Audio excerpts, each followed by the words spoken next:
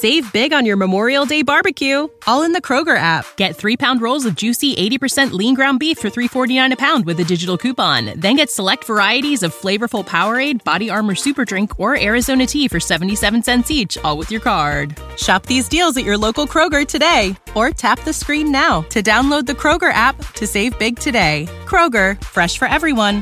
Prices and product availability subject to change. Restrictions apply. See site for details.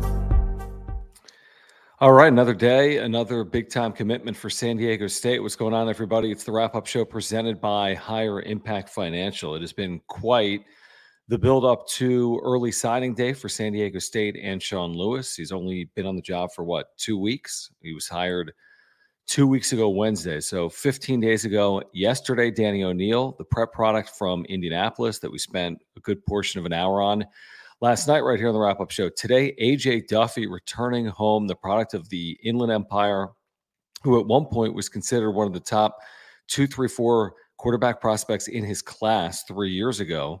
Spent the last 2 years at Florida State, struggled to get on the field, and is returning to Southern California, where he is going to be part of this 2024 recruiting class for Sean Lewis as the Aztecs land him in the portal. So a Florida State quarterback that just a couple of years ago was considered one of the top 10 or 15 quarterbacks in the country, that is out of the Inland Empire, coming back home, so to speak, to play for the Aztecs in 2024. And you have to like what Sean Lewis is doing right now and his staff on the trail, the recruiting trail, whether it's in the portal or whether it is via the prep route. But 2 quarterbacks in 2 days, both of which had previously been at the Power 5 level, whether it was, again, Duffy, who had spent the last 2 years at Florida State, got on the field a little bit, but, even with the injuries they had this past year, Florida State didn't really have opportunities.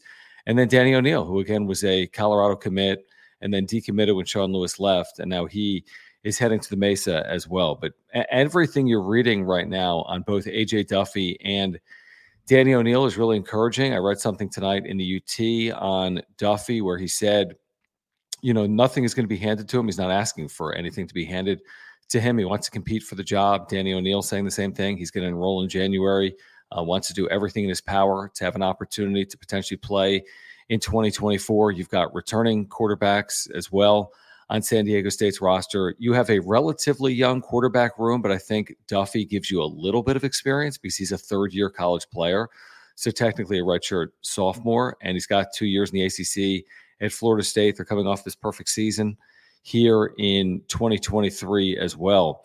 But some of his, high school numbers, you're going back a few years, but some of his high school numbers were completely off the charts. You read some of these scouting reports. I read one today from 24/7, and one of his comps out of high school is Bo Nix. And not to say that San Diego State has just landed the next Bo Nix, but anytime you're compared to a quarterback of the caliber of Nix, who was a Heisman finalist, is encouraging, right? So you've got Duffy, you have O'Neill, you have Buxton, the defensive back that San Diego State was able to get in this past week as well after some official visits this past weekend. And it seems as if there's a lot going on even this weekend coming up as well for San Diego State on the recruiting trail. You've got official visits kicking off again this weekend. You've got early signing day a week from yesterday, I believe. Yes, next Wednesday.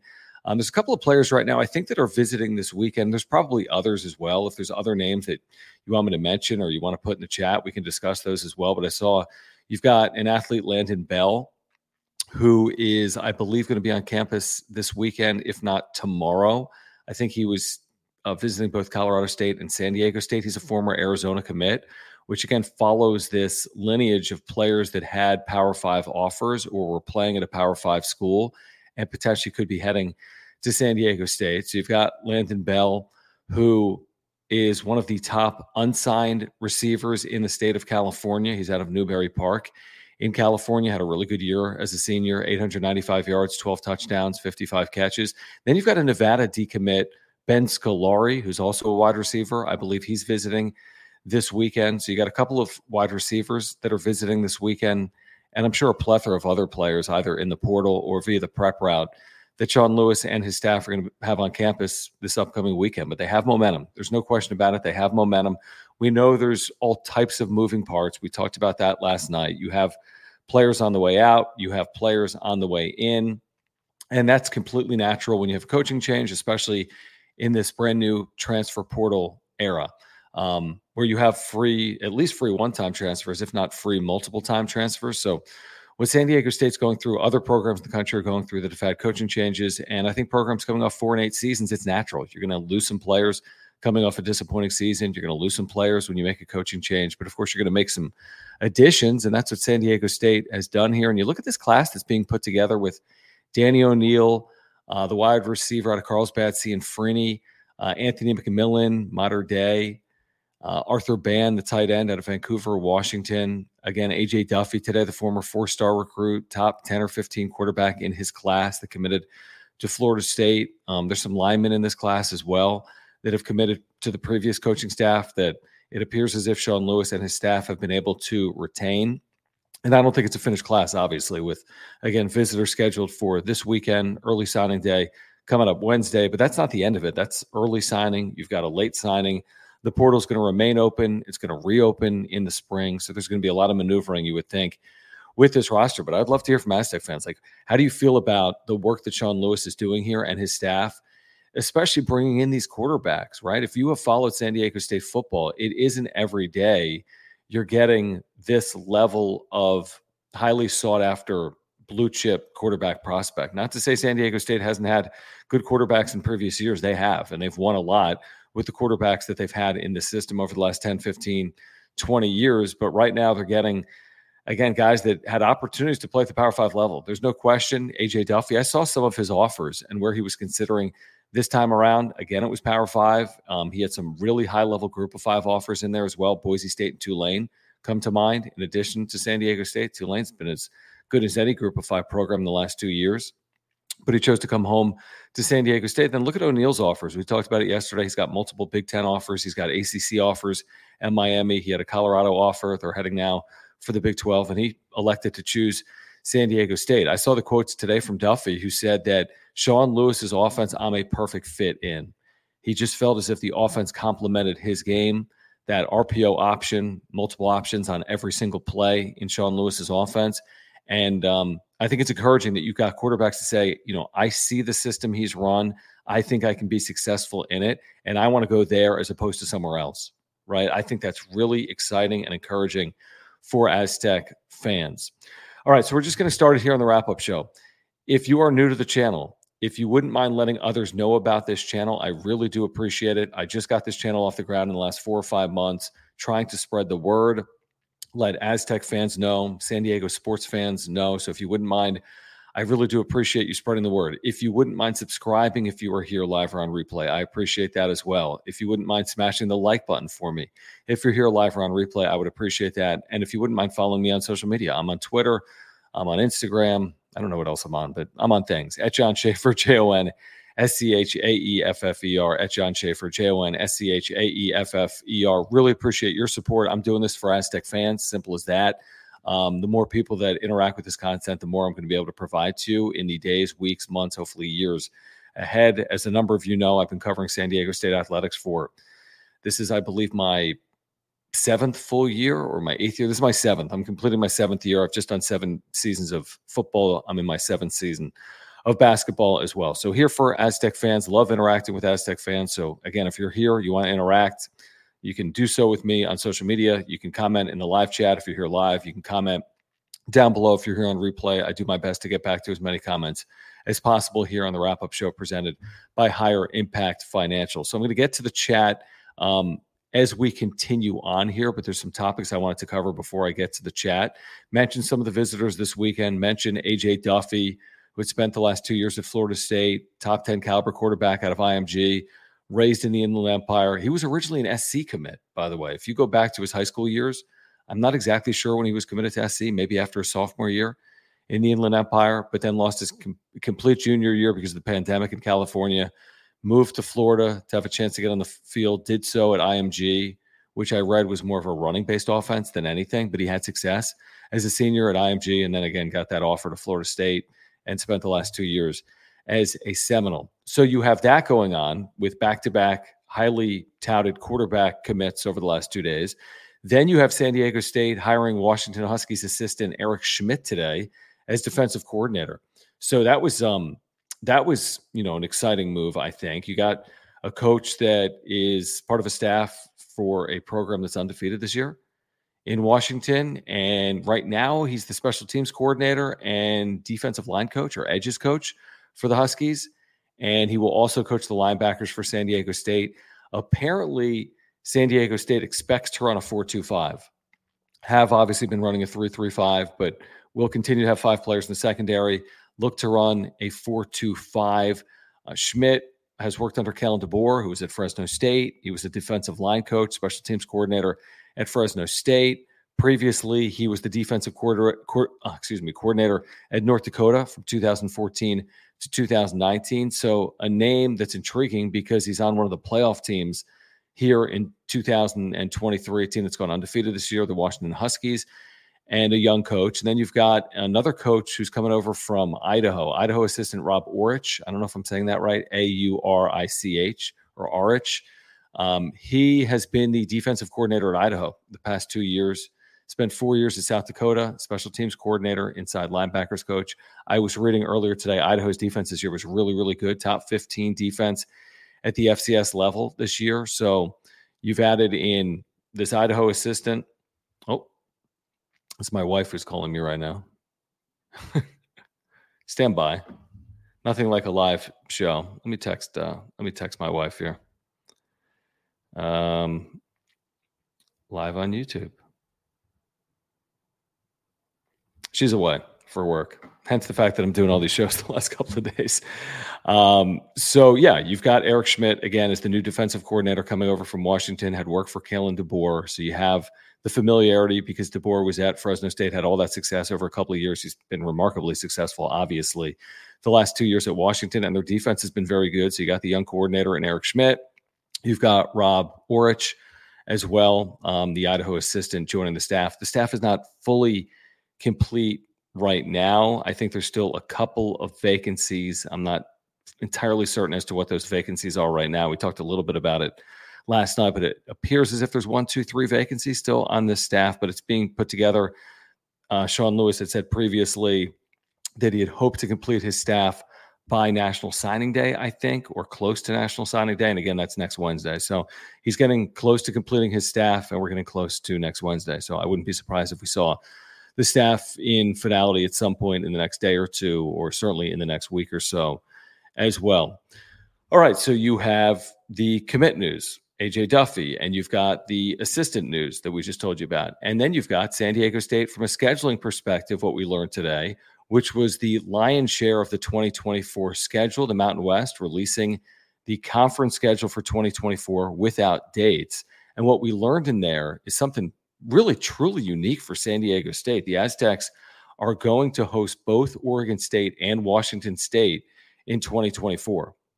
So of the 6 expected Aztec home games, like think about that, 2 of them are against Oregon State and Washington State, which has to excite a lot of Aztec fans. I think it's really encouraging for San Diego State in terms of ticket sales and season ticket sales.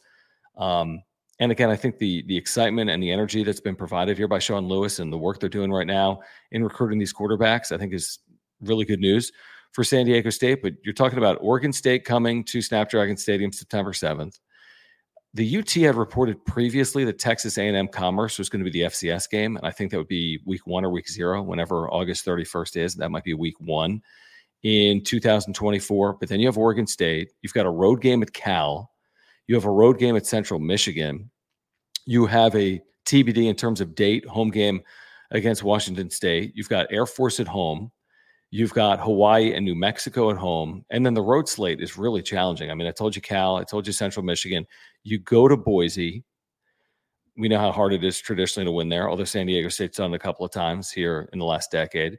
You go to UNLV. They're coming off a 9-3 regular season. You go to Utah State and Logan, which isn't an easy place to play. And you go to Laramie to take on Wyoming, also not an easy place to play at elevation. So you just look at that schedule, and yeah, you have an FCS opponent in Texas A&M Commerce. And then from there, it's a challenge. I think this past year's schedule was absolutely a challenge. And I think this upcoming year is one of the more challenging schedules probably in recent San Diego State history. And why do I say that? Because you have 3 quote-unquote Power 5 opponents. Yeah, I know Oregon State and Washington State are going through a transition, but Oregon State's coming off a great year. Washington State had a level of success last year in the Pac-12. We'll see what type of change and turnover there is on those rosters, and there will be change and turnover, including at the quarterback position for both of those teams. But you have those 2 teams that are funded like Power 5 programs. You have Cal, that is moving to the ACC. You're going to Central Michigan to take on a MAC team. You're going to Boise. You're going to Wyoming. You're going to UNLV, right? Like this is not an easy schedule. Like there's some tough sledding in here. I'm excited about this schedule, and I'm looking forward to seeing how it plays out, but it will not be easy.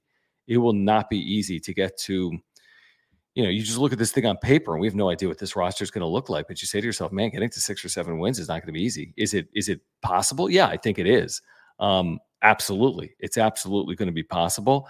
But again, on paper, 3 Power 5 opponents among your 12 opponents overall, plus road games like we talked about, Boise State, UNLV, Utah State, and Wyoming. Tricky is the best way to put it, I would say, for San Diego State in 2024. But I'm excited. I'm sure a lot of Aztec fans here are looking forward to Oregon State and Washington State at home in 2024, an opportunity to pick off potentially one of those teams, if not both. But to get them at home, typically you think about that, you're not getting 2 quote-unquote Power 5 teams at home at the Group of 5 level. And that's something San Diego State's getting in 2024 that basically no other Group of 5 program in the country is going to have a better non-conference home slate than Oregon State and Washington State within the same year. So that's a good feel in about 15 or 20 minutes for everything that's going on right now on the Mesa when it comes to San Diego State football. I should mention as well San Diego State basketball. Congratulations to Nathan Mensah signing a 2-way contract today with the Charlotte Hornets. What that means is he will now have the opportunity, A, to earn more, and B, play in the NBA, hopefully as soon as this 2023-24 season. 2-way contracts afford players opportunities to bounce back and forth between the G League and the NBA. And Mensah today, he's had a nice year in the G League, averaging something like 10 or 11 points and 8 or 9 rebounds and 1 or 2 blocks per game. So he's played very well playing in the G League. And because of that, he's earned this 2-way contract, one of the greats in San Diego State basketball history. This is the story of the one. As a maintenance engineer, he hears things differently. To the untrained ear, everything on his shop floor might sound fine, but he can hear gears grinding or a belt slipping. So he steps in to fix the problem at hand before it gets out of hand. And he knows Grainger's got the right product he needs to get the job done, which is music to his ears. Call, click Grainger.com, or just stop by. Grainger, for the ones who get it done. Had the rebound on the play before Lamont Butler hit the shot against FAU. One of the great, defenders in the history of San Diego State basketball, if not the greatest defender in the history of San Diego State basketball. 5-year player, had so many, highs and lows, including the 2020 season where he missed half of it because of illness when they went 30-2. But then last year, his first NCAA tournament win, not just his first, second, third, fourth, and fifth, getting all the way to a national championship game. So congratulations to Nathan Mensah. Cannot wait to see him in an NBA uniform with the Charlotte Hornets. Hopefully that's coming sooner rather than later. So that's a bit of your football update, as well as a brief nugget related to San Diego State basketball as well. And it just feels like there's a lot going on right now on the Mesa with San Diego State. All right, let's get to some of the comments right now in the chat. If you want to interact, if you want to make sure I get to something, I'm going to roll through all these essentially right now, or as many as I can. So I'd be happy to do that. So please, if you're here live, subscribe. I appreciate that. Smash the like button for me and follow me on Twitter at John Schaefer, at Jim Russell SD, and tell a friend, tell an Aztec friend to find a way to support this channel and subscribe to this channel as well. I'm going to start here with Victor. Victor, thank you for hanging out. He says, what's the biggest weakness now? Offensive line, defensive line, a lot transferred out, right? There have been a lot. We talked about this yesterday. There are a lot of offensive linemen that were at San Diego State in 2023 that are either currently in the portal or have committed elsewhere. So I think that is fair. Regarding the defensive line and the defense in general, you have a number of defensive players for San Diego State that are currently in the portal as well. So I'm not sure what the biggest quote unquote weakness is, but what's the biggest areas of need right now? There's no question offensive line is an area of need for Sean Lewis. And I think in general, we'll see how everything shakes out with the defense in terms of who is in the portal. But there's a lot of vacancies right now on that defense. You look at the true freshman, Marcus Ratcliffe, on his way to UCLA. But there have been a number of players that have entered the portal. There have been a number of players that have committed to Power 5 programs. Des Malone out of San Diego State Secondary committing to Oklahoma. Cameron Harpole committing to ASU. And these are just three. There's been a handful more. You have Mark Redmond is at Louisville. I think I have that right. The former tight end, really good player here for the last couple of years. And you wish everyone well, and because this is just the nature of the beast. And I said last night, like, you're getting transfers out of Alabama and Georgia. If you've followed this story over the last couple of years, you're getting transfers out of Clemson. Like, this is happening essentially everywhere, at some spots with more regularity than others. There's no question about that. But, it's not something that should be automatically a huge concern because, when there are vacancies, that creates opportunities, whether it's for younger players or for players via the portal. So obviously the vacancies will be addressed. The roster is going to look a lot different in 2024, but that was to be expected, I think, off 2023 also. Max, absolutely. Thanks for hanging out, Max. Please subscribe. We're taking questions. Yeah, absolutely. You can get them in the chat right now. Yeah, saw this name. I saw that Demarion White, who is a local product. And I don't know if the Aztecs, I've read something briefly on social media. I lose track of everything. I read so much. I consume so much of it just for the day job and just because I'm interested. But I had read initially, and someone correct me if I'm wrong, that out of the 3-3-5 that San Diego State was running, he wasn't initially recruited heavily. But now that San Diego State might be leaning towards a 4-2-5, I think he fits the defense better. And San Diego State has been recruiting White a lot more heavily here in the last few days or weeks since Sean Lewis was hired. And I want to say White also has taken a recent official to Fresno State. So you might have him coming down between the Bulldogs and the Aztecs potentially, but it is nice to see that he's expected to be on campus this weekend. So thank you so much for the chat. Yeah, I think the next couple of weeks are going to be crazy too, Robbie. If you have followed this story over the last 2 weeks, I think it's been pretty entertaining. If you're an Aztec fan and you follow this program on social media, to see how active this coaching staff has been on social media, and also to see the student athletes interact with the coaching staff and tweet about their upcoming official visits or their time on campus, it's like a really exciting time, I would say, on the Mesa right now when it relates to San Diego State football. But he says, now that we have our quarterbacks and defensive coordinator in place, I'm sure the next 2 weeks will be crazy with the players on the way in. Yeah, I would agree. I think there's going to be a lot of change, and I think that's exciting. I really do. Gary, what's going on, man? Thanks for texting earlier. Appreciate you hanging out. He says, it's Aztec Gary. Can you walk us through the key dates, such as when the early signing day is and for how long it lasts, as well as the portal? How long is it open? Gary, first of all, thanks for hanging out, man. Hope you subscribe to the channel. I think you already have. So the signing window, at least the early one, opens up on the 20th, and I believe it closes on the 22nd. So it's something like a 72-hour window or something in that range, roughly a 72-hour window. So you don't have to sign day one, but you typically would sign probably in the first couple of days of that window. Transfer portal opened after Sean Lewis was hired, just a couple of days after, I think December 4th. I'm not certain as to how long it is open currently. It will close and then reopen in the spring. At least that's how it was in 2023. I don't think they've changed that. The fact that you've got a portal window again in the spring, which can make things very challenging, obviously, because you come out of spring football and you can lose players coming out of spring football, or you could have previously the last couple of years. So I don't, Gary, have it in front of me right now. I will Google it real quick to see what I can quickly summarize. Let's see. So in October of 2023, they approved the following: a smaller window for football and basketball players from 60 days to 45 days is what they did this past October. And I don't know if I have the exact dates, though. So you've got a 45-day window. And then there's a second window in the spring that will shrink to 30 days. So the second window will remain at the end of April. So you've got a window now and you've got another at the end of April. So, that can cause a lot of instability around college football is what I would say, but that's what college athletics are right now, instability. So you got to use it to your advantage. But yeah, you got a transfer portal open right now. You've got an early signing day period right now, and then you have a later signing day period and a later transfer portal window as well. Tom, what's going on, man? Appreciate your support. Great interacting with you all the time on social media. Loyal Aztec fan and supporter and very active on social. He says Landon Bell is already on campus. All right, encouraging. So again, California product has taken a visit to Colorado State, is here at San Diego State this weekend. So good to hear. Thank you, Tom, for letting us know. I agree with you, Jeff. He hasn't. He's hit the ground running. He really has. He's completely hit the ground running. I know it's cliche, but think about all of the things you're needing to address. So you're thinking about filling out a coaching staff. You're thinking about retaining players from the 2023 roster. You're thinking about additions you need to make via the transfer portal. You're thinking about additions you need to make to your recruiting class. You're looking at the impact of name, image, and likeness on your program. You are likely meeting with donors and stakeholders at the university.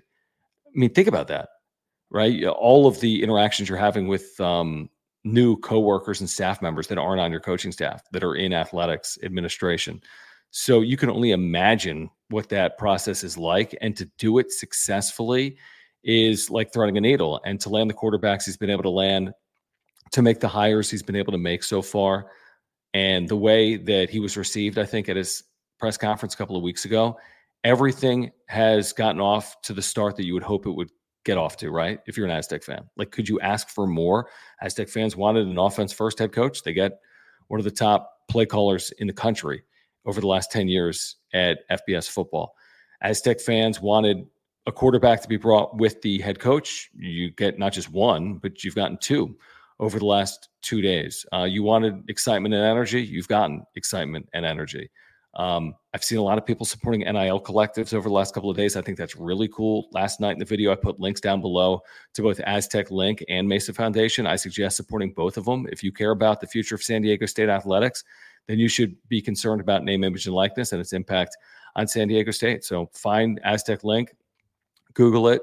J.R. Tolver and his team are doing great work there. It supports a lot of San Diego State football student athletes. Support the Mesa Foundation. Jeff Smith and his team are doing great work. It supports a lot of men's and women's basketball players at San Diego State. It's the world we live in. It is crucially important. It will continue to be important moving forward for the Aztecs. Tom, thank you. Are you asking about AJ Duffy? Will this guy eventually hit the transfer portal again? Well, first of all, we've got legislation out there right now where a court has recently overturned the NCAA's rules, which would allow immediate two-time transfers, where currently the NCAA, before that ruling yesterday, was only allowing immediate one-time transfers, and a second transfer would have to get either a waiver or sit out a year or be a grad transfer to be immediately eligible. It's confusing.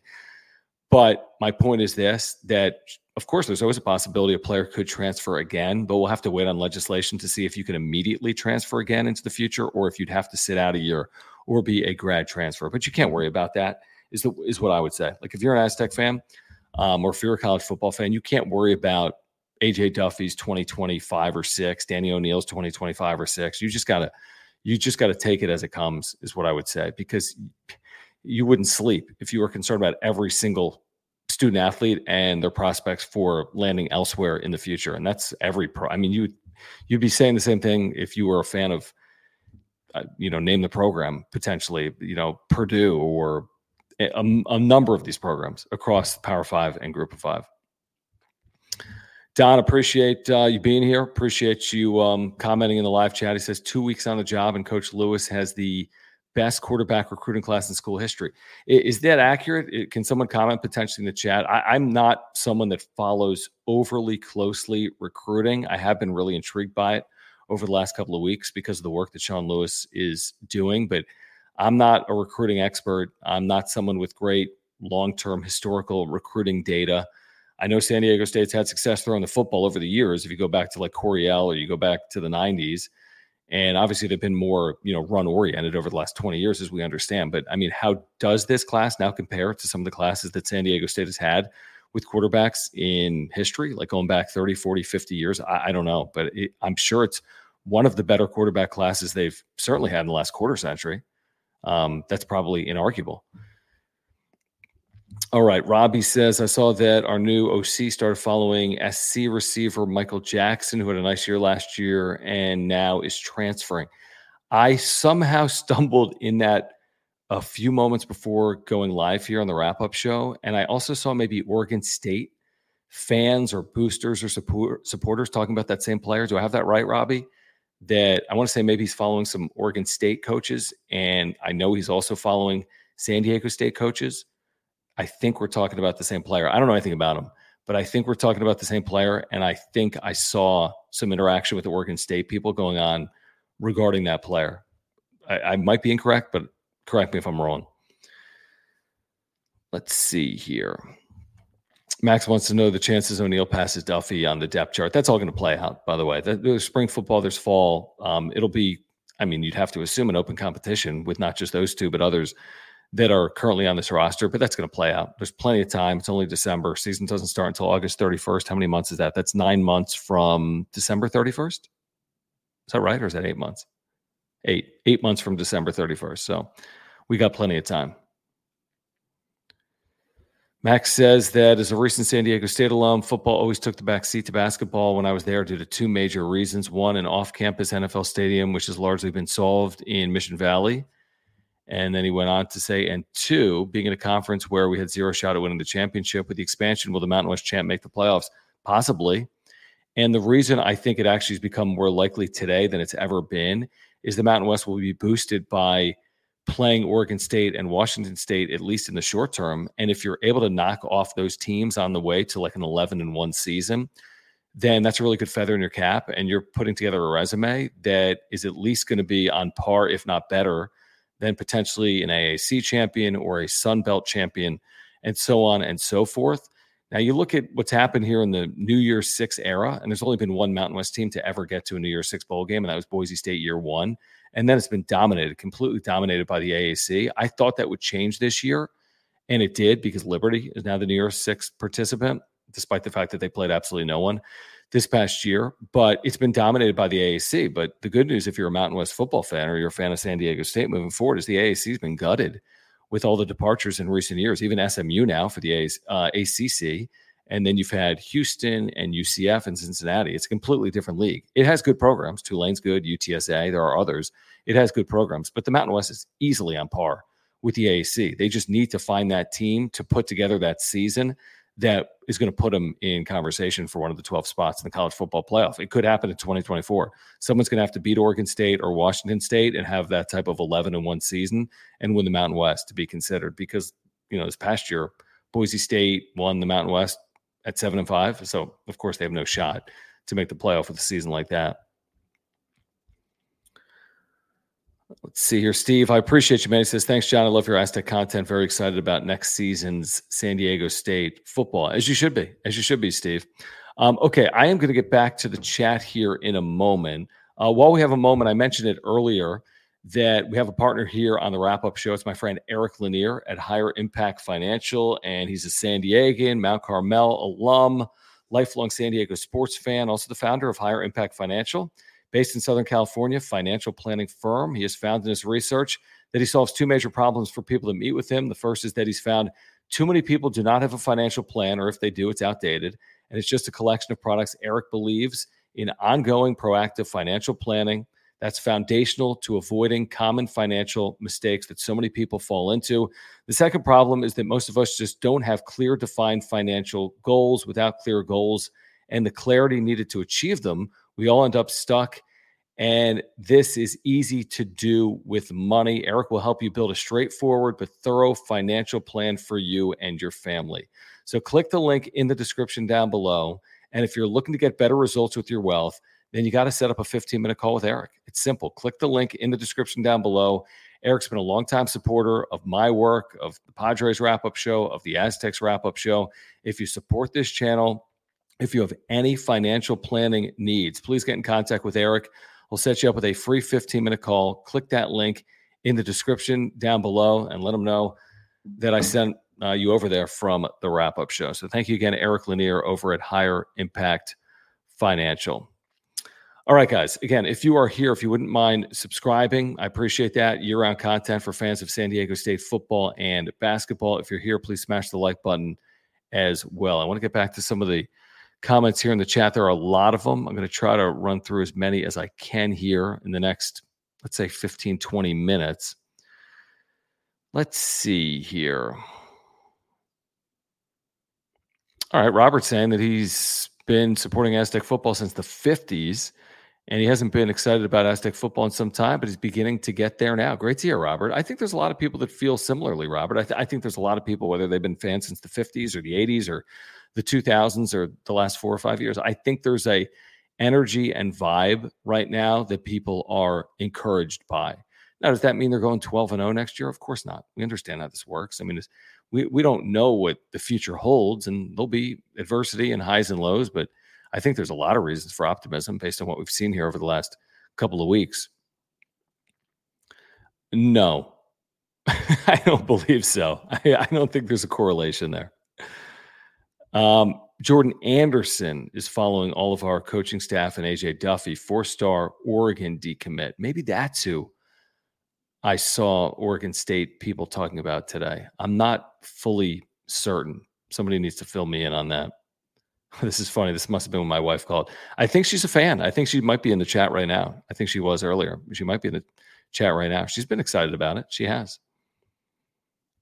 Yeah, still looking, I think, for safeties coach. And Ryan Lindley is still on this staff as well. I don't think he's officially been listed in what role he'll have with the staff. But yes, they need a safeties coach. That might complete the staff. Do they have a tight ends coach? I think they need 1 or 2 coaches currently. Robert saying he's glad they're playing OSU and Washington State. I'm with you. I mean, again, you're coming off a 4-8 season. You have a brand new head coach. I think it's cool to play Oregon State, Washington State, Cal in the same year. Some people might say, oh, it's 3 Power 5 opponents. That's too many. I wish we were playing 2. You know what? But people want to be in the Power 5, right? How many times? We spent a full year plus talking about Power 5 for San Diego State. And to get 3 of 12 games against, quote-unquote Power 5 opponents, I think is pretty unique.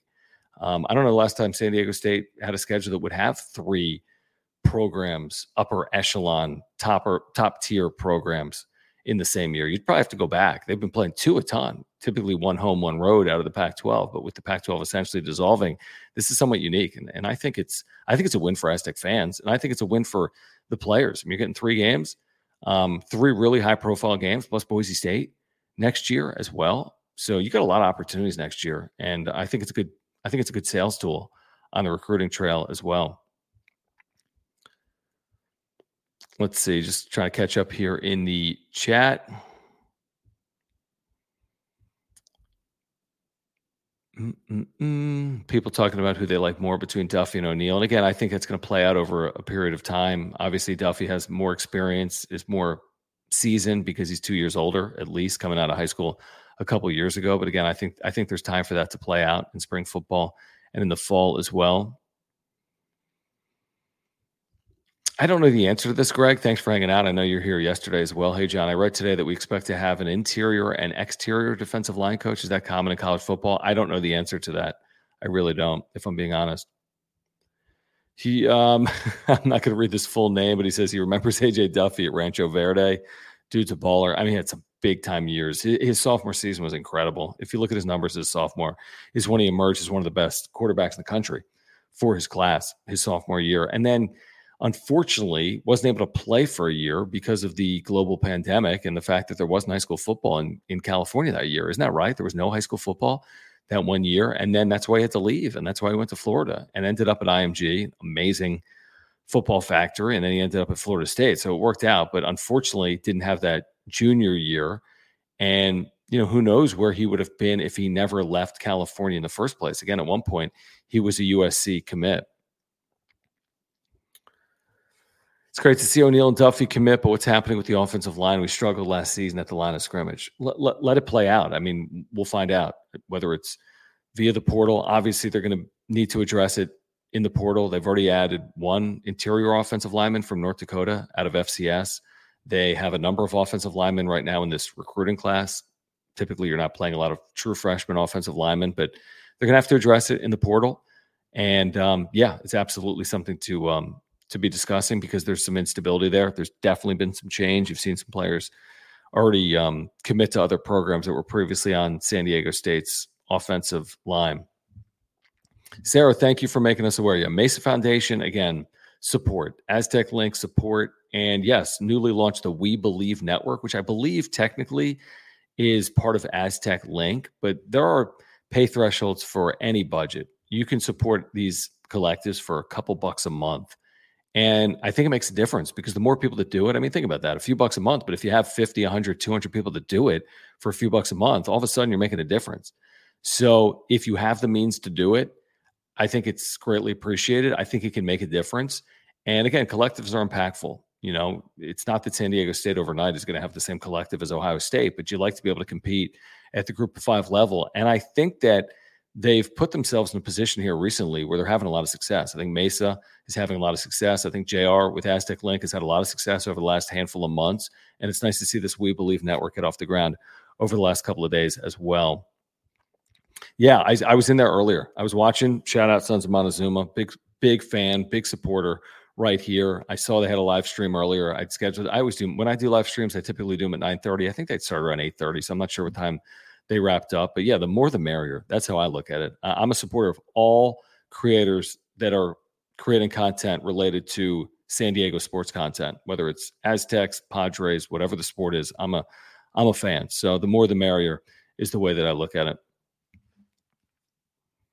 Yeah, there's no doubt. Robbie's spot on, you know, with the offensive lineman they've transferred. He says he thinks there's only a couple of guys left. We'll have to rebuild through the portal and younger guys stepping up. Yeah, that's accurate. It's a next man up sport, isn't it? With injuries, with the portal, with the one-time transfer rule, immediate eligibility. That's really what the sport is currently. Robbie says he doesn't think we've ever had a 3-star and a 4-star quarterback in the same class. And that's exactly. And Tom, thank you. Tom, who's got serious knowledge about Aztec football, saying, yes, best quarterback recruiting class in school history. I mean, that's unbelievable. And that's why you make a hire like this. And that's where you give J.D. Wicker and the administration a lot of credit because they were looking for a certain type of coach and they landed that coach. And it's immediately paid dividends. People said, we want a coach that can bring in a quarterback, and he has brought in 2 in just 2 weeks. Thank you, Tom. So I was talking about the wrong player. Thank you. Okay, I was talking about Jordan Anderson. Yeah, my bad. My bad. My bad. Trying to catch up here. Let's see. Yeah, appreciate it. Thank you, Jeff. If you wouldn't mind liking and subscribing if you are here. Let's see. I don't know. I don't know that, Sarah. I don't know that. I think that'll come out in the days and weeks ahead. I'm not certain. I know he's highly respected, obviously, for the work he's done at San Diego State University with different athletic programs and, of course, the San Diego State football. So I don't know the answer to that. I know he's had a ton of success and is really well liked and receives a lot of credit for the work he's done at San Diego State. Tom saying he's been reassigned, but if he's been reassigned, that'd be great if he stays on in athletics with San Diego State, but I don't have that information. I don't.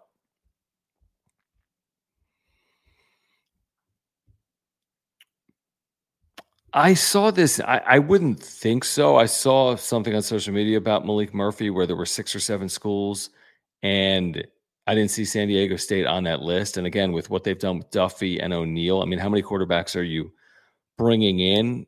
And I would think your quarterback room is slightly full here. Not that everyone's going to necessarily be back in 2024. And certainly you're going to have 4 or 5 players in that room, not just O'Neal and Duffy, but you've got some other players that have been here for the last 1 or 2 seasons. So if even a couple of those come back, that's 4 quarterbacks right there.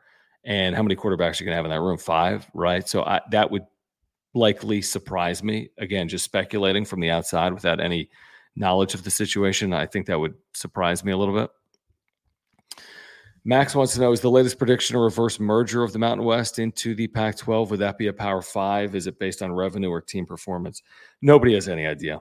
I think what Oregon State and Washington State are trying to do right now is just buy time to see what the future of college athletics looks like. I don't think they have any real vision of reforming the Pac-12 as we sit here currently. I think what they want to do with the Pac-12 is retain assets and avoid liability and retain their ability to fund their programs at a Power 5 level. But I don't think they're spending time right now thinking about using revenue to lure programs into a new iteration of the Pac-12. Maybe that's something they think about in the months and years ahead. They're going to have to make some determination on where they go after 2025, but they can't be a two-team league for more than 2 years. So they've got a lot of questions that they need answered. And ultimately, Oregon State and Washington State could be in a league with San Diego State, could be in the Mountain West, or could be called the Pac-12, or maybe something changes with college athletics in the next couple of years where you get regionalization with all sports but football. We talked a little bit about this last night. You could get a new subdivision that Charlie Baker has talked about. What does that mean for the future of FBS football? I just think there's so many questions that Oregon State and Washington State are just trying to fund their program at a Power 5 level right now, and they want to figure out the rest later. So I have no idea what 2026 looks like. We don't even know what 2025 looks like. Oregon State and Washington State haven't even committed to playing Mountain West opponents in 2025. We know in 2024 they'll play 6 opponents each, 3 at home and 3 on the road, and we're going to see both Washington State and Oregon State at Snapdragon Stadium in 2024. So I think that's a very difficult question to answer, but I do think it's very likely that San Diego State's playing a lot more of Oregon State and Washington State in a variety of sports moving forward. We knew this, Victor, because I had seen future schedules. I think they had released future schedules for the next 3 years, and Fresno State was not on the schedule. I think one of those 3 years, might have even been 2, but it was definitely one. It was this year. So we had known that. I think there was some initial disappointment when people found that out maybe 6 to 9 months ago. But I do know this, the oil can is going to stay in San Diego for another year since there's no game in 2024. Peter says it's a quarterback-friendly offense. He needs fast wide receivers now. Well, you got Balen Brooks. You've got wide receivers visiting this weekend on officials. So I think you're going to have some options. I saw Breon Penny enter the transfer portal earlier today.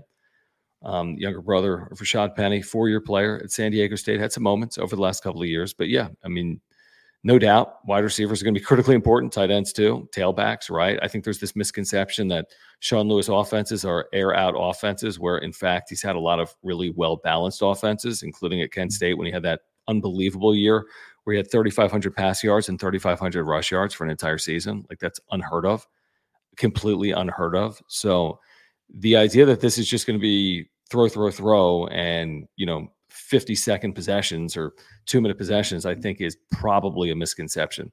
That's the way I look at it. All right, so Don says he missed last show's discussion on alternate football uniforms. We need all white road uniforms. Replace the red on the helmet with white jerseys and pants. This became a big discussion yesterday. There were some people commenting today about it as well. I stick by what I said yesterday. I'm not like I'm not a uniform connoisseur, but I am pretty well studied in it. Here's what I know. San Diego State's helmets are on par with any helmet in FBS football. Nobody disagrees with that, correct? San Diego State's uniforms, I've always liked. I like the black and red combination. Now, some people tell me they could do this, they could do that, they could be better. I'm sure it's all truthful. And I'm sure there could be, changes to it. I'm sure there can be updates to it. I'm sure they could add an alternate uniform. But one of my least concerns is the uniform combination, because I think it's a very good one. And we could argue I'm not saying it's the best, I just think it's very good. And I think when you couple it with the helmet, it is really, really good. Could you make change? Yeah, sure. Of course. There's all kinds of options. Will it look different in 2024? I don't know the answer to that. We had talked about that a little bit yesterday, but typically I think Nike schools every 3 years change uniforms in football and basketball. So I don't know the last time they made an alteration. Could they go to alternate? Maybe that has something to do with, the preference of the head coach. And you had Brady and Rocky. I don't know if that was really, a big topic previously or not, but if it's something Sean Lewis wants to do, then, I think that's definitely a possibility.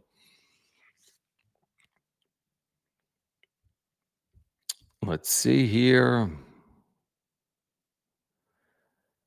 Absolutely, Mikey. Absolutely. Says, thanks for the coverage and conversation, John. Yeah, absolutely. Oh, he said earlier, I missed this. I'm late to the conversation, but if you're looking at quarterback ratings, O'Neal is rated slightly lower than Javance Johnson from last year. Quarterback rating hasn't been the issue.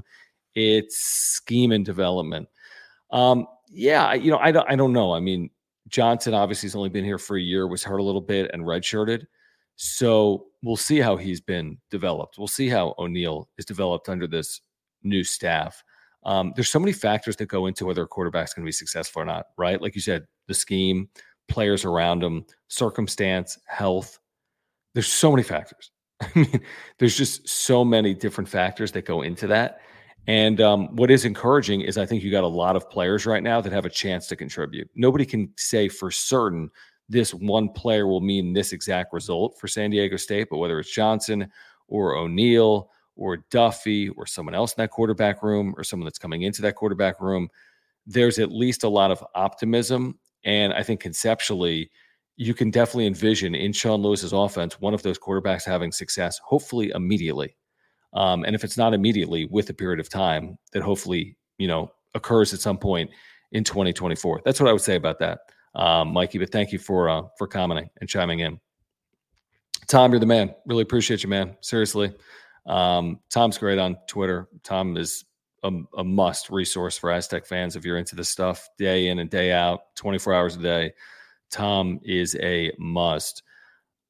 Okay, look at this. We got this tidbit. This is why it's fun to hang out with us live or on replay, because you get tidbits from loyal Aztec fans and insiders like Tom Aztec, who says, look for West Virginia receiver Jashawn Polk to commit. Okay, we're going to keep that tidbit in our back pocket because Tom has been right on a lot of this stuff before. That I know. He's been right on a lot of this stuff before.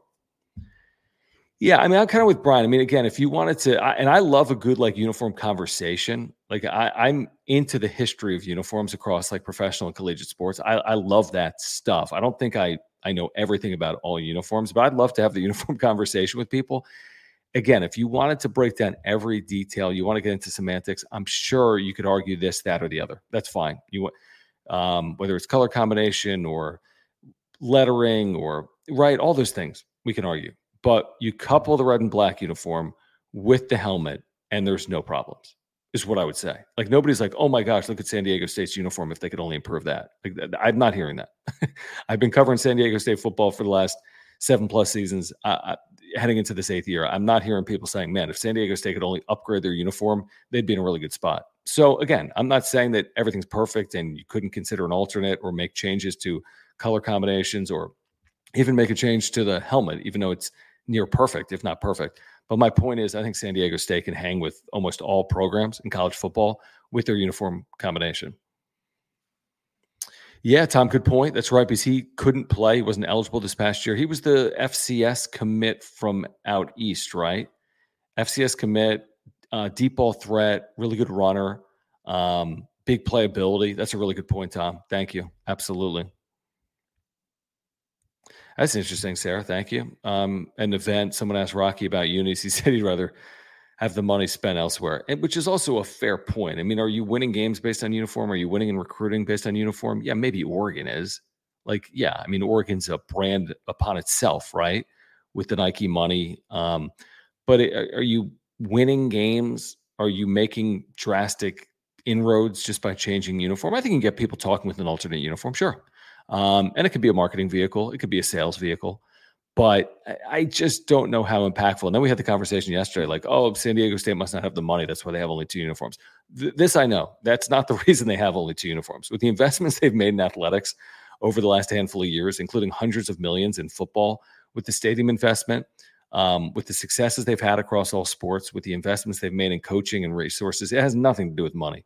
And Rocky may have said that to some extent, facetiously, but it's not like San Diego State's choosing between uniforms and something else in terms of how to run their program. If they want to add a uniform, they'll add a uniform. I mean, it's the flagship sport at a massive, university that plays FBS football that's had a lot of success in it. So again, there's a lot of conversation about it because it's fun. I mean, uniforms are fun.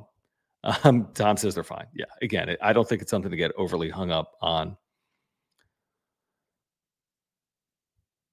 Victor says, I don't follow hundreds of Aztec profiles. Just follow Tom and you get all the news you need. LOL. Yeah, there's some really good resources on social media for Aztec fans. I try to follow as many as I can. And ultimately, it ends up in my timeline, whether I follow someone or not. Someone will share it with me. They'll DM it to me. If there's anything you think I should ever see, by the way, feel free to do that. You can tag me on Twitter. Tom will do it. You can put in a DM. There's others that'll do it. So if you think there's something that I'm missing or you want to make me aware of, please do that. Knowledge is power. So I love interacting with you guys as well. Yes. Now the Arizona game 2 years ago to open Snapdragon Stadium when San Diego State was wearing black, it looked hot, right? I mean, can you imagine having worn those uniforms the day of the Arizona game in the middle of the day? Yes. But, that's like the exception to the rule, is what I would say. This is going to be awesome, Josh. I'm glad you mentioned it. So I play no video games, and I even mentioned this to my wife, and she freaked out when I mentioned this. So I don't know if she's here live right now or not, but she's going to freak out if she is. The NCAA 24 game is a reason why I want to start playing video games, because I don't play video games. I'm like, this is going to be so cool, right? I mean, I played this like as a kid. Like that was probably my favorite game. NCAA football, like that's super cool. That to me was way cooler than Madden and like the professional sports. I like those games too, and we haven't had this for so long because of a lawsuit that kind of got us down the path of name, image, and likeness. But the fact that it's coming back and you're going to have like all the detail of Snapdragon Stadium and uniform detail and players, and it's going to be so cool. So yeah, I'm kind of excited for that as well. Again, am I buying a gaming system just to play it? Kristen, my wife, no, I'm not. Would I like to play it though? Yes, I absolutely would, although my wife will probably divorce me. Let's see here.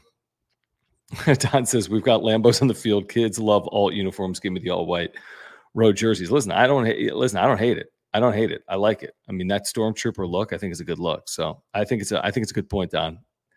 Tom, that's right. Western Carolina is where Williams transferred from, had to sit out this past year. Let's see. This to me has been such an interesting talking point. I don't even want to go down this path right now, but this idea of, cover because of, Snapdragon Stadium doesn't have shade cover and you need to because of day games. Yet in the 2 years of Snapdragon Stadium, the issue was literally a historically hot day, was it not? That was played in the middle of the day to open the stadium. Like that's basically the critique of Snapdragon Stadium, the hottest day in the history of San Diego. It's like the critique. Have there been other warm days or other day games? Yeah. But have there also been a lot of night games or games that have had completely, the weather's had no impact on those games? So I'm just not concerned about some of that stuff. I just feel like has gotten way too much publicity, and in actuality, okay, you'll play a day game or two a year. And is it a factor? Yeah, but there's day games in State College. There's day games at the Coliseum. There's day games at the Rose Bowl. There's day games at Cal and Stanford. There's, Michigan, Ohio State. None of these places have cover. Austin, none of them. Zip, zero, zilch. But for whatever reason, it's like, well, oh my gosh, how can they not have cover in San Diego, where no other college football stadium essentially in the country has cover? And the ones that do are because of rain, like the University of Washington or Oregon State. The reason they have cover is because it rains, not because of the sun. So I just think it's been, just drastically overblown, in my opinion. And yeah, I'm with you. I mean, probably playing a noon game, Labor Day weekend, anywhere in the country is going to be problematic with the weather. To your point, SDSU 619. And I think oftentimes San Diego State's playing games at 5 p.m. or later, whether it's September or later into the year. Have there been some day games? Yeah, there have. And TV dictates that. So it's definitely a possibility. To your point, it is a possibility. And weather is a factor in sports, outdoor sports. There's no question about it. I just don't think it is as big of an issue as some have made it out to be over the last couple of years. But that's my opinion, and some disagree with it, and I respect that opinion. If you disagree, I completely respect it. I understand it. And he says, I've heard they're wanting the new MLS team to pay for that, as it's another $100 million. Well, and that's not happening. I know the Major League Soccer team has said they're not adding shading. They're going to play every single one of their games. I think it's 7:30 at night. Maybe not every, but I think every Major League Soccer game, it's 7 or 7:30. Maybe some friendlies or other matches will be played at different times. But again, I mean, if San Diego Wave have played there, I don't think the weather has been a widely discussed topic or something that's been that impactful.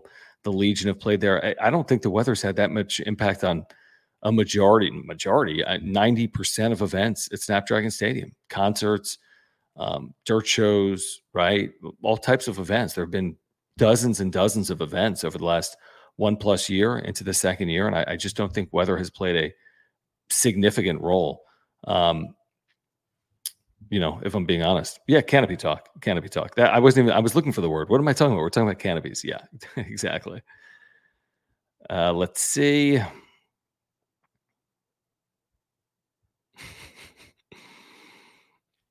All right, just trying to get to a couple additional comments, then we'll call it a night here. Yeah, it's so funny because you watch the games and you watch these games in September like I do. It's hot. It's typically hotter in other places than San Diego, Mission Valley's hot. Let's not kid ourselves. It can be very hot in September. We understand it. It can be hot in October.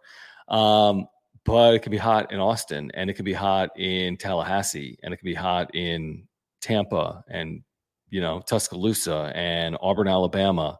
And it goes on and on and on. And Athens, Georgia. And none of these places have cover.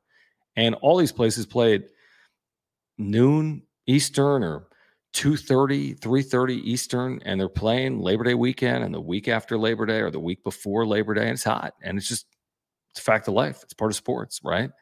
Just is. Tom, both Arizona schools have no shade or canopies overblown. I think the Arizona schools are previously, correct me if I'm wrong, Tom, when they were in the Pac-12, couldn't play games before 6 p.m. in September. But they'll play games. They've had games in October, November at high noon. It's 110 degrees, including this past year. They'll play games in like November. It's 115 degrees. And they're playing in the middle of the day. And it's just, what can you do? I mean, nobody can control the weather. And are you really spending $100 million to shade, for one or two potential issues?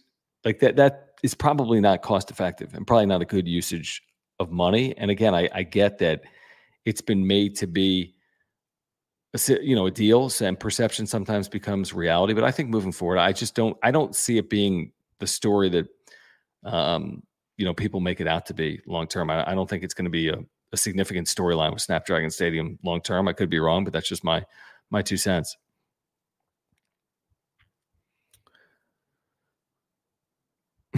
Now there's sun sale talk. I have no idea. I don't know. Do you think we can? This is a great question, Victor. Do you think we can have end zone graphics paint like the last week because of soccer? I don't know the answer to that. I know soccer has played with painted fields previously, including the Wave. So I don't know. I thought the painted end zones for the Fresno State game were awesome. Like that style of painted end zone with the Aztec calendar print in the background. That was awesome. I don't know if that is impacted by NWSL or Major League Soccer moving forward. But that's a really good question. Something for JD Wicker. And he typically joins us on the radio maybe once a month or so. Yeah, I agree with this. It's like if you're going to invest in canopies, there's probably a better usage of the money. I completely agree with that. I really do. Yeah, it's like, we'd have to look. It would be easy to do. Let's just go from like 2010 to today, home games at San Diego State, how many start at 5 p.m. or later? I think Tom's right. I think it's 85% plus. I think it would have been 90% plus heading into like the last 3 years. There have been a tick more day games, I would say, over the last 2 seasons for San Diego State. But if you looked at the last 15 seasons, I think you're at 85% of home games starting at 5 p.m. or later. And it could be higher than that. It really could. It could be higher than that.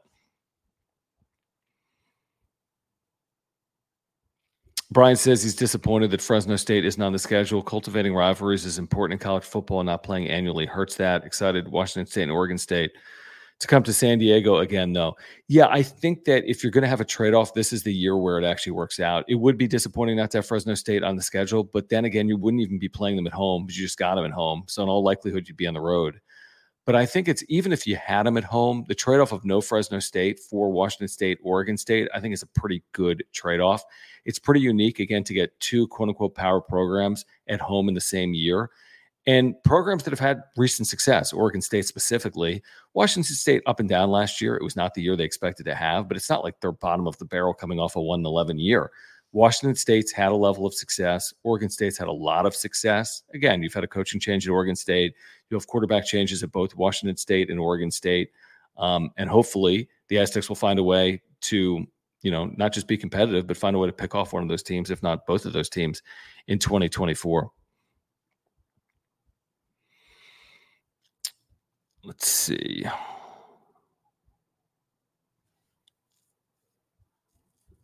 No, when the MLS San Diego starts, will you have a channel? No, I don't know anything about soccer. I talk about it. I'm interested in things like marks and crests and names and, maybe big name signings or what it means for San Diego sports. And I'll be a fan. Make no mistake. I'm interested in it.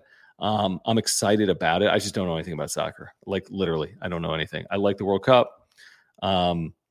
So, I like big events. I really do. And I mean, I completely understand the sport, but I don't get the intricacies of the sport. Like, baseball's so intricate. I love baseball. I've grown up on baseball. I get every intricacy of the sport. I don't get any of the intricacies of soccer. I just don't.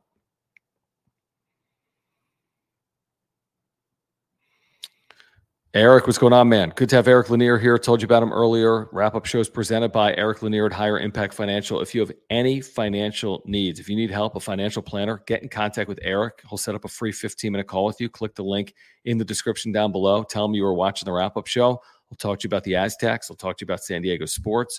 It's a great way to support a local business here in Southern California and support the channel. So if you have any financial needs, anything, because a lot of people do, seriously. Like if you just want to get your ducks in a row, set up a 15-minute call with Eric and talk about the Wrap-Up show, talk about the Aztecs, talk football, talk basketball, whatever it is. Click that link in the description down below. The Wrap-Up show, again, presented by Eric Lanier at Higher Impact Financial.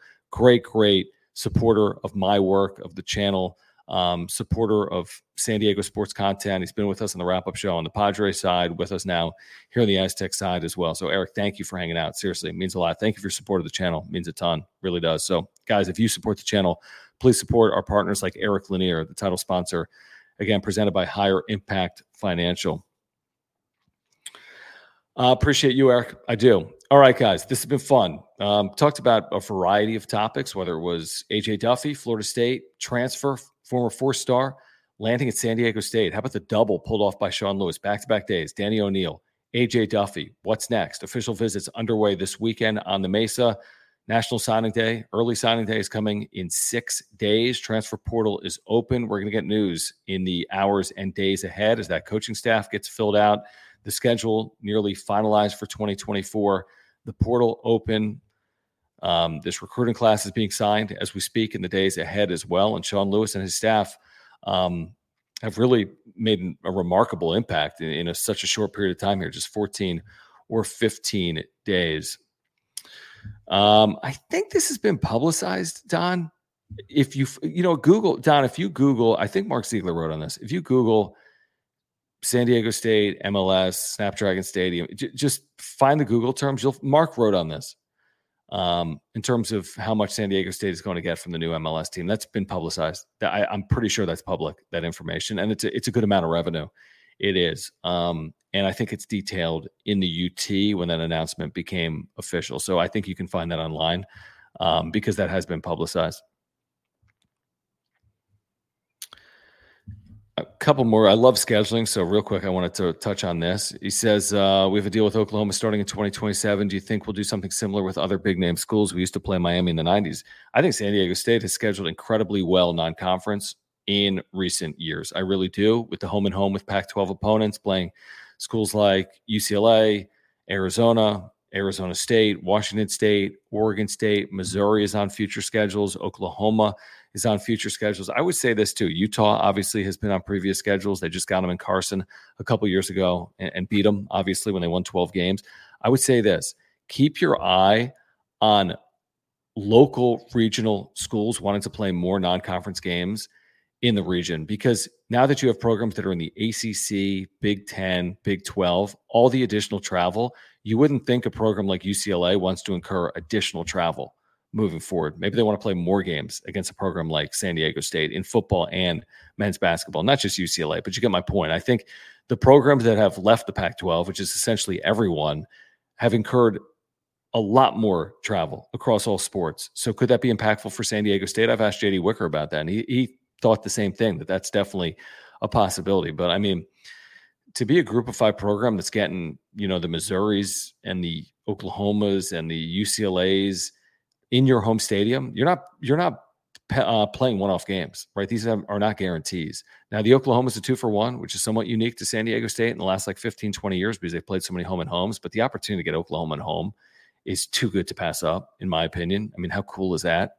Oklahoma, currently in the SEC, coming to Snapdragon Stadium later this decade, and Aztecs going to Norman a couple of times. I think that's a pretty unique opportunity, and I think a lot of people agree with that. But I really give J.D. Wicker, the administration, a ton of credit for the way they've scheduled because I think it's good. I like the challenging schedule. I like what they've done in the non-conference. I like the fact that they get power programs to come to San Diego as well. I think it's good it's good all around. I really think that. I don't think it's doing them a favor. I think it's actually you got to think about what's best for you, right? Like it's kind of like when you play BYU. You could argue that in playing BYU, well, doesn't BYU need the opponents when they were an independent? Yeah, but BYU creates revenue. Like look at the BYU series in basketball and the excitement that it brings to both Viejas and in Provo at the Marriott Center. Look at the football games, the interest in those games because of the rivalry. So, I mean, you got a chance. I mean, SC is not coming to San Diego because it's just they don't do that. It's like Oregon isn't going to play games. You're not going to get a home and home with SC. You're not going to get a home and home with Oregon. But UCLA has played home and homes with San Diego State. And if that creates revenue and opportunities for San Diego State, then so be it. If it's a win for UCLA as well, great. But if you're creating revenue and opportunities and excitement around your program by playing those programs, I'm not concerned about what has happened and transpired around conference realignment and everything that's played out over the last year. There's so many different tentacles to that story that, you can't just be like, we're not going to play UCLA because they left for the Big Ten. Like there's just so many particulars that go into that. And I don't think you can overly worry about that moving forward. You got to do what's best for your university and your athletic program. And if you got a chance to play UCLA more often at home, I think you take advantage of that. If you have a chance to play Stanford more often at home, I think you take advantage of that. That's the way I look at it. Victor says, can you explain the 2-for-1? Is that the SEC basically saying this is the only way we'll play a group of 5 team? We'd have to look, guys. Oklahoma will play road non-conference games traditionally, especially in state. They'll play Tulsa occasionally on the road. We'd have to look at previous Oklahoma schedules, but it's not atypical for Oklahoma to play a road non-conference game. I think most of them have been in state in the last decade or a neutral site, potentially somewhere like in the Plains, right? Like in the South, wherever Oklahoma is. I've been to Norman once for a basketball game when I was out east. But the way a 2-for-1 technically works, and don't fully quote me on this, but I believe this is accurate. It's basically a home and home and a guarantee. So what that means is there's no money really traded for the game in San Diego and the game in Norman. The first 2 games, Oklahoma agrees to go to San Diego. San Diego State agrees to go to Norman. The third game is essentially a quote-unquote buy game. I think technically. Now, I'm not exactly sure how this contract works. I haven't seen it. I haven't asked fully in detail of J.D. Wicker exactly how this works, but that additional game becomes revenue, I believe, for San Diego State. Again, don't quote me on it. But, for example, if the going rate for a buy game right now, and I'm completely making it up, is $1.3 million. So the first 2 games, there's no money exchanged, essentially. Oklahoma travels, San Diego State travels. That third game, there is revenue associated with it, that guarantee for the school that's traveling, the buy game, the guarantee. San Diego State buys games, right? They buy group of 5 opponents. They buy FCS opponents to get home games. And Power 5 opponents obviously buy games as well. Some do with more regularity than others. But again, I think if you're going to play a 2-for-1 and you're talking about like top 10 caliber all-time programs, it's hard to turn that down. Top 10. Now, again, are you playing a 2-for-1 against UCLA? Maybe not. But are you playing a 2-for-1 against Texas, Oklahoma, Michigan? Because you're getting Michigan in your building. You're getting Texas in your building. Like that's hard to turn down. Like there's not a lot of group of 5 programs, Victor, to your point, that are getting Oklahoma in their building. Maybe that's like, again, a Tulsa can do it because they're in the state. And I know Oklahoma has done that previously. The reason being that they don't think that they need to do it, that they're overly concerned with putting together their schedule, which is has worked out beautifully historically for SC and Oregon. They don't take on the risk, quote unquote, of playing non-conference road games, especially SC. They play every other year at Notre Dame. So they're not going to take on the additional risk. They'd rather buy games. So SC and Oregon have the budget to buy games. So Oregon, traditionally in the Pac-12, if they play 9 conference games and 3 out-of-conference games, those 3 out-of-conference games are strategically put together. They might have home and home with Ohio State. The other 2, they're buying.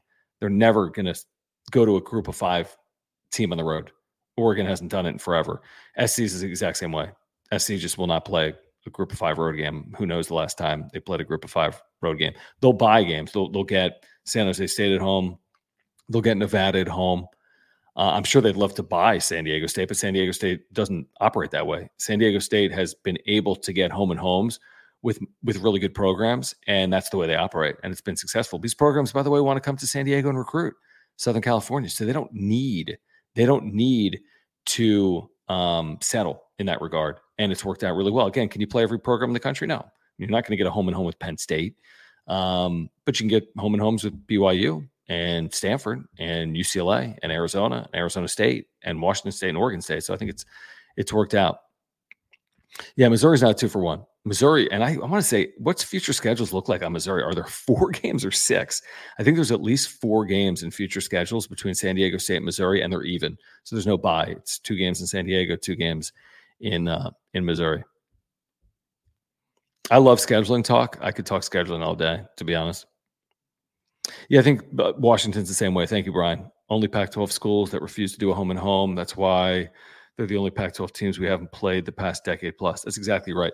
There was a chance San Diego State was going to play Washington during the pandemic year, but they ended up playing Colorado that year. So that would have been a complete one-off because of the pandemic on very short notice. But Brian has it right. That's exactly right. Yeah, BYU, yeah, it's definitely a possibility. I mean, they played recently, right? There was the game in Provo the pandemic year, and the year before San Diego State beat BYU at Qualcomm. I think I have that right. Beat them late. I remember I was at that game.